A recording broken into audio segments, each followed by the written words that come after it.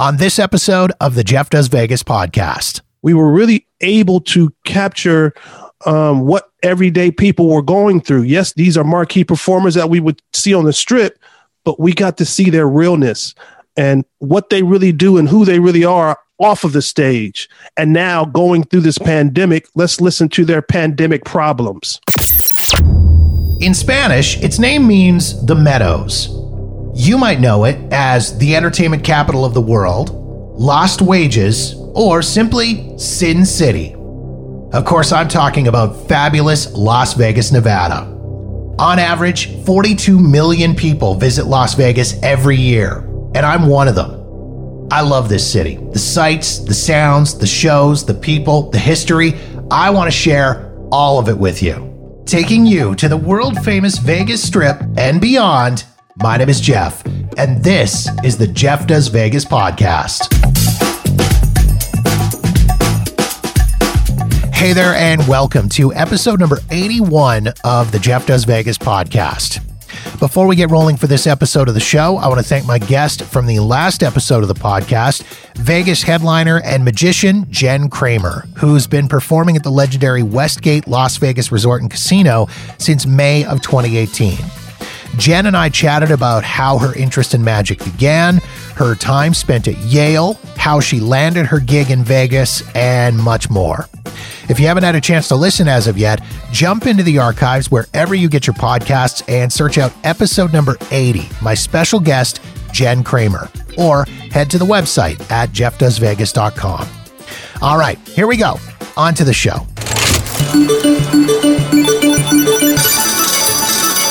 Only twice in recent history has Las Vegas seen a so-called shutdown of the famed Vegas Strip.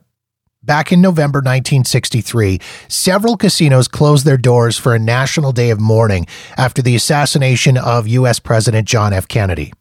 That closure lasted about 17 hours, and even then, not all casinos took part, and several only shut down their gaming areas for the duration of the funeral, or about 3 hours. It would be 57 years before it happened again, and that more recent shutdown would last much, much longer. Due to the rapid spread of the COVID-19 virus, Nevada Governor Steve Sisolak issued a directive ordering a month-long closure of all non-essential businesses, as well as a freeze on all gaming and gambling to begin as of March 18th, 2020. This essentially brought the city to a screeching halt. Restaurants and bars were closed, casinos and hotels and resorts completely shut down, and entertainment across the city went dark. Vacationers who were in Las Vegas for St. Patrick's Day celebrations were forced to either find alternate accommodations or pack it in, cut their trip short, and head home. Originally slated to last 30 days, this shutdown ended up being almost 90 days long. To say the effects of the closure were devastating for the people who call Las Vegas home would be the understatement of the century. And due to ongoing restrictions and limitations, the effects are still being felt to this day, almost 10 months later.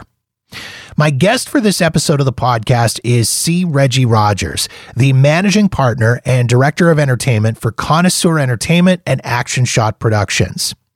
Reggie and his team are behind a new documentary called Closed for Business, which gets up close and personal with the people who've been hit hardest by COVID-19 in Las Vegas.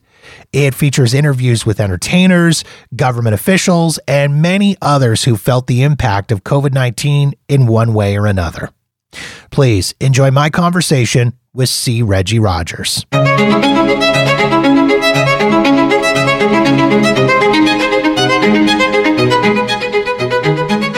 I moved to Vegas back in 2000 from the city of brotherly love and sisterly affection, which is Philadelphia. So to go from Philadelphia, brotherly love, sisterly affection, to Sin City, of course, that's kind of somewhat of an oxymoron. Two totally different extremes. So what prompted me, though, to move to Vegas is my dad, who I always say was my hero. He died in an automobile accident in 2000. And those of us who've watched Rocky, where Rocky ran up the stairs, that's called the Philadelphia Art Museum. That's where my dad had an accident right in front of the Philadelphia Art Museum. He had a heart attack at the wheel, ran into the back of a cargo truck, and transitioned. And so it was just a little tough for me. It was the burden was just too much for me to remain in Philadelphia. Everything kept reminding me of my dad. So I moved to Las Vegas in 2001, actually. And so of all the places that you could have picked in the U.S. to go, why Las Vegas? Was it just a case of it was so different from Philly that you were looking for that much of a change, or was there something specific there for you? Actually, I wanted to go to Southern Cal, but when I looked at the Southern Cal prices, I didn't want to go to a place where I was just surviving and not thriving. So back in 2001, I was at the heel of, I just put out a book that was doing really, really well. So I've always been in the public's eye as either a motivational speaker, author, writer. So I put a book out in 2000, but 2001, I was doing a lot of the talk shows, radio shows all across the country, talking about this book. I did the Mother Love Show. I did a myriad of talk shows. And so it just did well. So I could pack up and go wherever I wanted to go based off of I was my own boss. I had, income coming in through the work that I was doing. So I chose Vegas because Vegas at that time was the fastest growing city in America at that time. Cost of living was extremely reasonable. And if I wanted to get to Southern California, I could get on a flight and be there in 46 minutes exactly. And if I drove it, I could do it in 3.5 hours. So my thinking was I can get the best of both worlds. Vegas, LA. But then after I just made an assessment, where else was I going to go where there was no earthquakes, no hurricanes, no tornadoes, no snowstorms, very little rain. We had no insects. We didn't have to pay state taxes. You had incentives if you were a business owner. So Vegas fit that mold. And so that's why I selected Vegas. So flashing forward now to present day, I wanted to talk to you about this documentary that you are working on, Connoisseur Entertainment, Action Shot Productions coming together for Closed for Business, telling the story of Las Vegas through the COVID-19 shutdown. What really inspired you to want to put this documentary together and get these stories out? Let me acquiesce just a little bit so that I can tell you how Connoisseur and Action Shot Production teamed up. Because even through the relationship coaching, I was asked to tape a talk show for a young lady, and Steven Sebo was going to produce it and do the camera work for the talk show. So I initially reached out to him and called him about the show, and I met with him. So the first day that he and I met, we had a lot of synergy. He was a really good guy. We just connected, right? So when I came to do the talk show, we still connected in our own way. I was doing the talk show, but some way or another, I could see or sense that he was saying, this is not a fit for you. Some way, somehow, I felt his energy, right?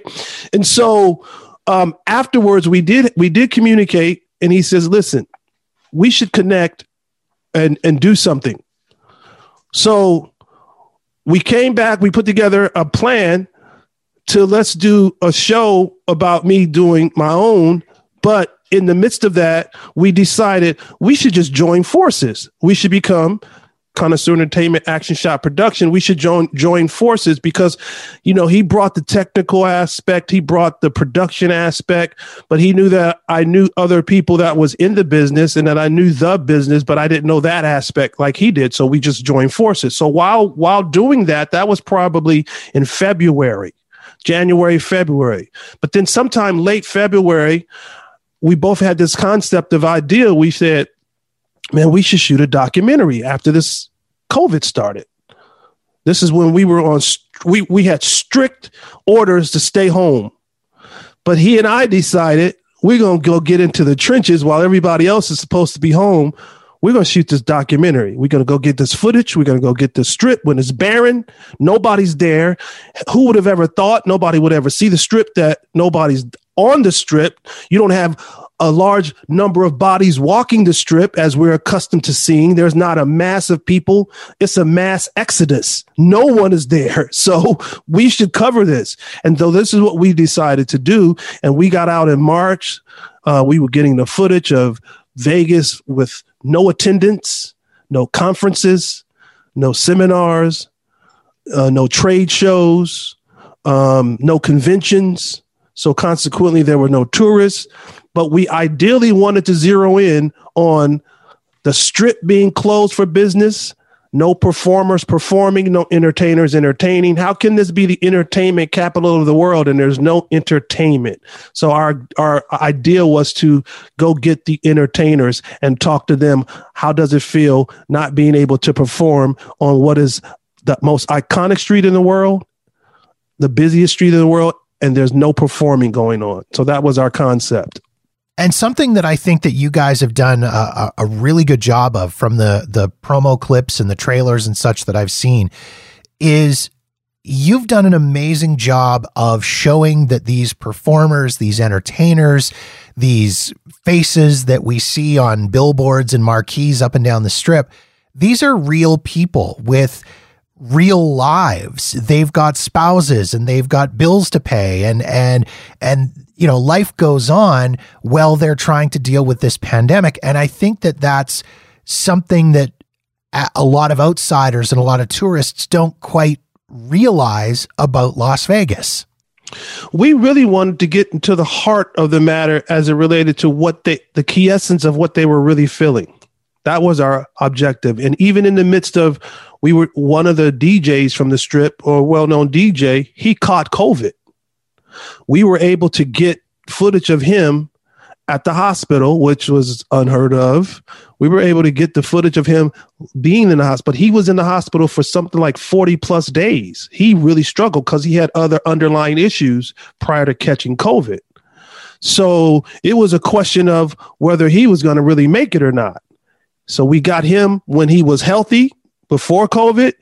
And then after getting his footage for the documentary, after getting COVID, we were able to capture that footage of him being in the hospital. So we felt like we were really able to capture like you said, everyday people were going through. Yes, these are performers that we either see in the Cirque shows.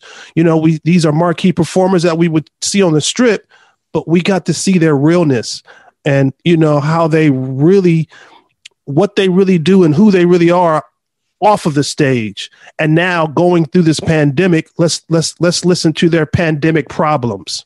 And I know one of the folks that you spoke with was Yvette Clutterbuck, who is married to Jimmy Denning of Tenors of Rock. That's correct. For those who don't know, Jimmy contracted COVID very early on in the pandemic. Jimmy was a guest on the podcast here back over a year ago. And Jimmy and I have stayed connected throughout the whole thing. He's become a very good friend of mine.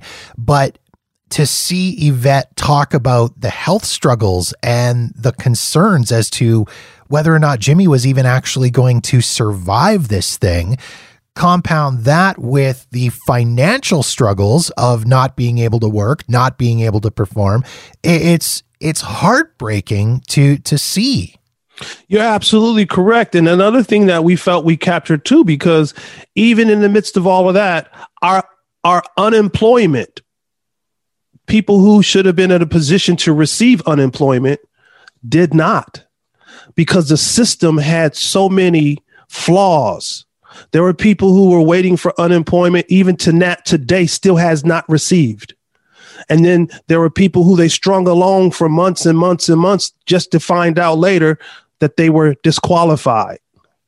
So here these people are who work, they're accustomed to receiving pay, and now they're getting no pay. They can't get unemployment. And so how are they going to make it? Yes, as people look and they see these names on the marquee, they see these people on the billboard, they see these faces on a billboard, but that doesn't equate to that they're rolling in money. You know, they're advertising for a show, but that doesn't mean that they're rolling in money.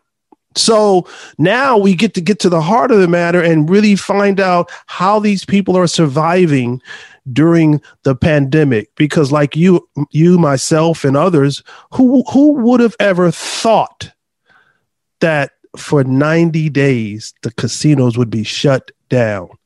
And we're still not operating to any type of full capacity. Shows are still not up and running, maybe a minuscule amount, but not to what we're accustomed to. So it's still going on. They're still have to figure out a way. How do they serve? How do they continue to survive? Do we go get other jobs? Do we leave Vegas? These are real questions, and these are probably things that they're pondering in their mind. So it's a lot happening. I want to come back to the whole being shut down for 90 days thing, because in my mind, it's insane that it was that long. And earlier today, I was scrolling through Twitter and I came across this meme that is one of those funny, not funny things. And all it said was, "After this is all over," was a fun sentence to say back in April. And it's crazy to me that we are still dealing with restrictions and shutdowns and closures.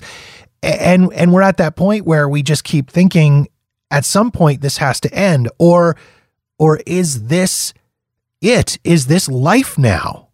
Sir, I am a victim of everything that I'm saying to you. That's why I feel like this documentary is so personal for me and for Stephen as well, because I'm used to being on the road. I may not be a performer like they are, but yet I'm an entertainer. I'm an author. I speak on stage. I travel, and we sell out venues. The last time that I've been up on a stage to do what I do was Valentine's week. I was in Jacksonville. I was in Macon. I was in Tulsa and Atlanta. When I came home, that's it. Nothing since February. Okay. So unemployment for me strung me along for months and months and months and months and months, only to find out disqualified. Nothing.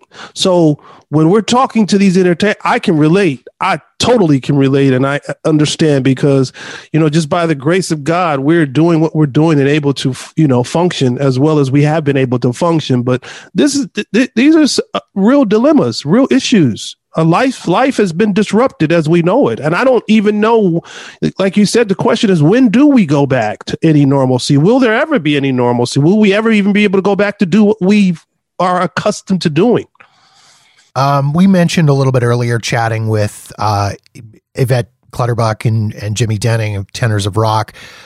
Who were some of the other entertainers that you were able to reach out to get involved with the project? Yeah, we've got a great cast with, Kim Whitley, actress, comedian.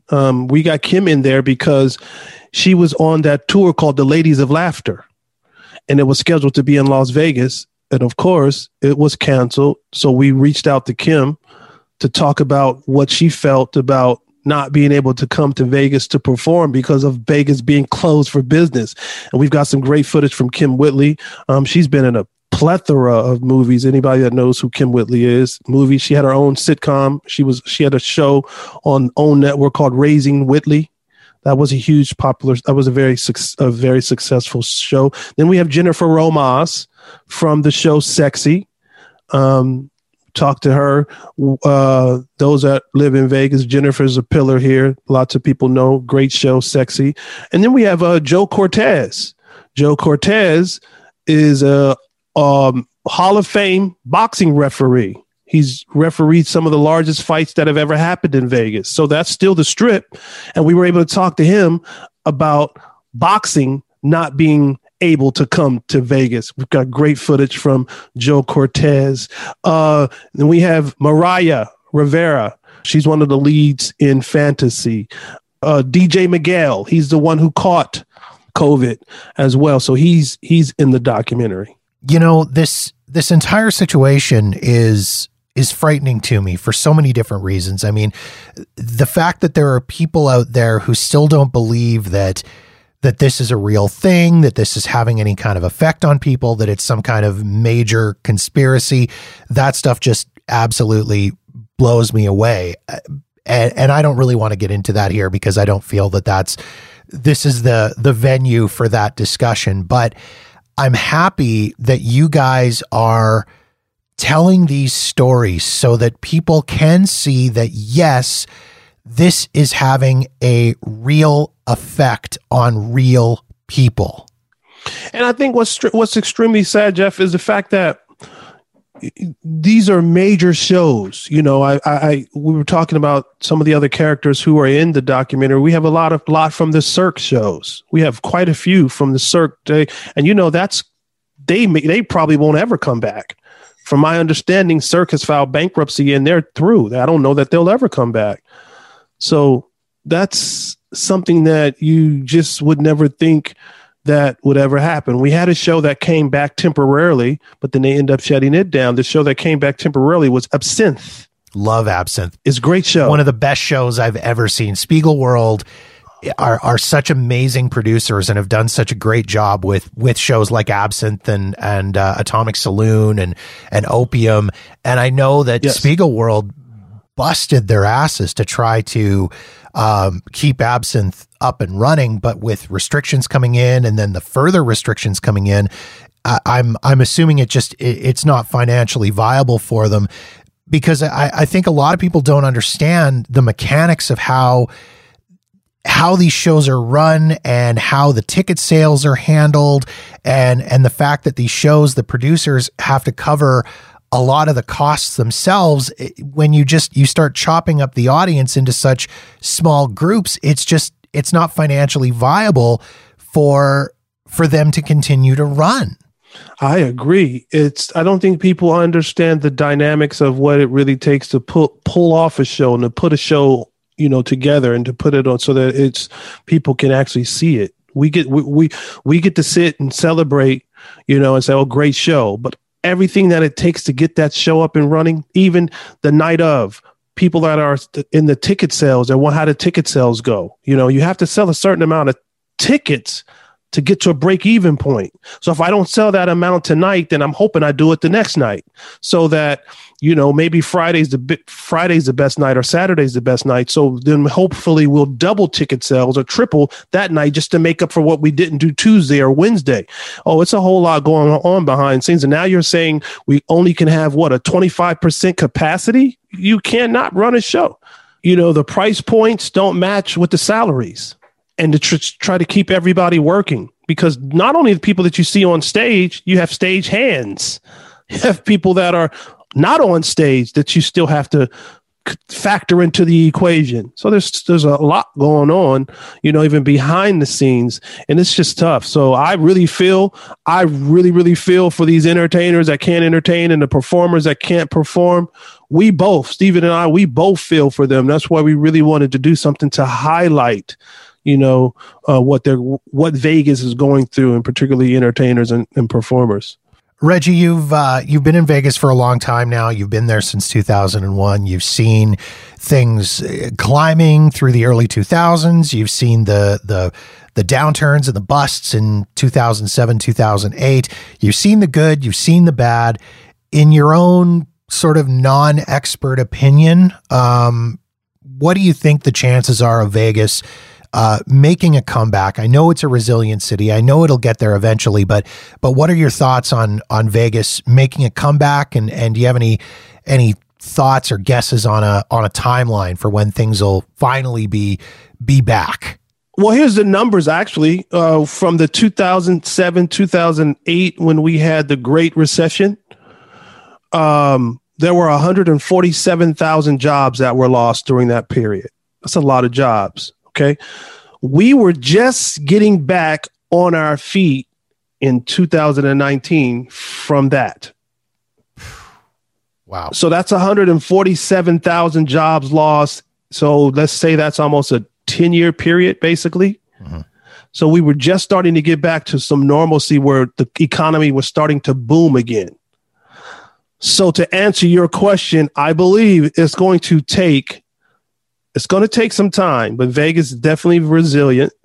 We like to use the moniker Vegas strong. Vegas is definitely strong, but it's going to take some time because we lost more than 147,000 jobs this time. casinos were closed this time for 90 days. Casinos weren't closed in. We just didn't have people come into the city, but at least casinos, hotels were still open back then. Maybe they had to discount the prices of but we're talking about they literally closed this time for 90 days on top of all the jobs that have been lost. So yes, will we come back? Sure. How long? I have no idea, because we're talking about a lot of layers here. So it's going to take a little while. Especially too, when you take into account the restrictions on travel that have come into place, whether it's, requirements for testing to go into the U.S. or come out of the U.S. and go home, or just outright border closures. You've lost visitors from Canada, you've lost visitors from the UK, you've lost visitors from China and from Japan. That's either close to or more than 50% of the annual visitorship to Las Vegas. I just read an article. We lost CES. That's the biggest trade show in the world. CES has now gone digital. We would have had that this month.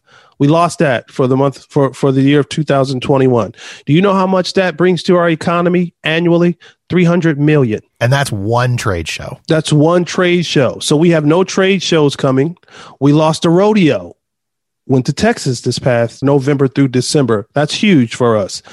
So we had no trade shows, no conventions, no conferences. As you said, that's a large bulk of people coming in and out of our city from all over the world. So that's tourists. That's tourists who likes to go to the shows. Again, that's another stimuli into the economy. With not only am I coming to stay at a hotel, I'm going to a show, I'm eating. All that is an injection into the economy, but nothing that's not there. It's gone. So what do we do now? Because again, there are travel restrictions. People are going to be afraid. I don't know for how long to travel, to fly. And that's how Vegas is. Vegas is a tourist town. That's what makes it boom. It's a crazy little world we're in, Reggie. It is. Jeff, if you and I could come up with an answer and put it in a bottle and sell it right now, we'd be mega rich. We can just come up with a cure all that just says, okay, this is it. It's going to do away with everything we're going. Will we be rich? We don't know though. We got to work on that. We got to get working on that, Reggie. The documentary, when can people see it? Where can people see it? How can people get their hands on it? And more importantly too, how can people help get this documentary going forward? Yeah, that's huge for us right now. We're in the Indiegogo stage. I don't know if you're familiar with Indiegogo, but Indiegogo is for independent filmmakers. It's kind of like a GoFundMe for independent filmmakers. So we're in that stage. And so we're looking to probably allow the documentary to launch sometime late February, early March. We don't have a exact date as of yet because we want to get through this Indiegogo campaign. But the trailer is out, as you've seen. So we're looking forward to getting this. We don't want to rush it. We want to make sure that we get it and we're still being able to capture, because it has gotten worse. Mm-hmm. So we're still able to capture, and we don't want to be the bearers of just bad news. We don't want to give a sad indictment. We want to be able to also be the bearer of good news, and so we create some optimism moving forward. That there is still, Vegas still has a lot to look forward to. We just built a new stadium. There's still a lot of construction, a lot of building going on. So we've captured that too. Well, Reggie, I wish you guys the greatest luck and the best of fortunes with this documentary. I'm looking forward to seeing the finished product, and with any luck at some point, I'll be able to actually make it down to Vegas, and you and I can get working on our solving the world's problems. There it is, Jeff. I'm going to hold you to it. We're going to make it happen. Thanks so much for coming on, Reggie. Thank you, sir.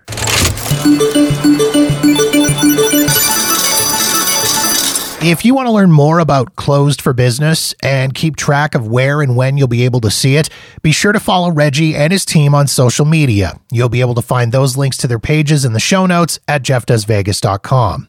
While you're there, check out the trailer for Closed for Business and find out how you can become a backer for the project by helping out on Indiegogo.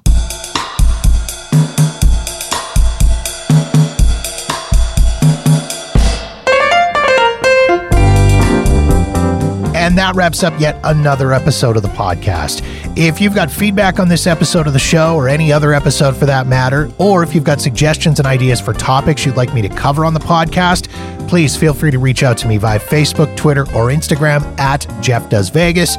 You can also email me directly at jeff@jeffdoesvegas.com. In the meantime, thank you so much for checking out the show. Be sure to subscribe for free wherever you get your podcasts so you'll know the moment new episodes are available. And don't forget to visit jeffdoesvegas.com for past episodes and show notes. My name is Jeff, and this has been episode number 81 of the Jeff Does Vegas podcast.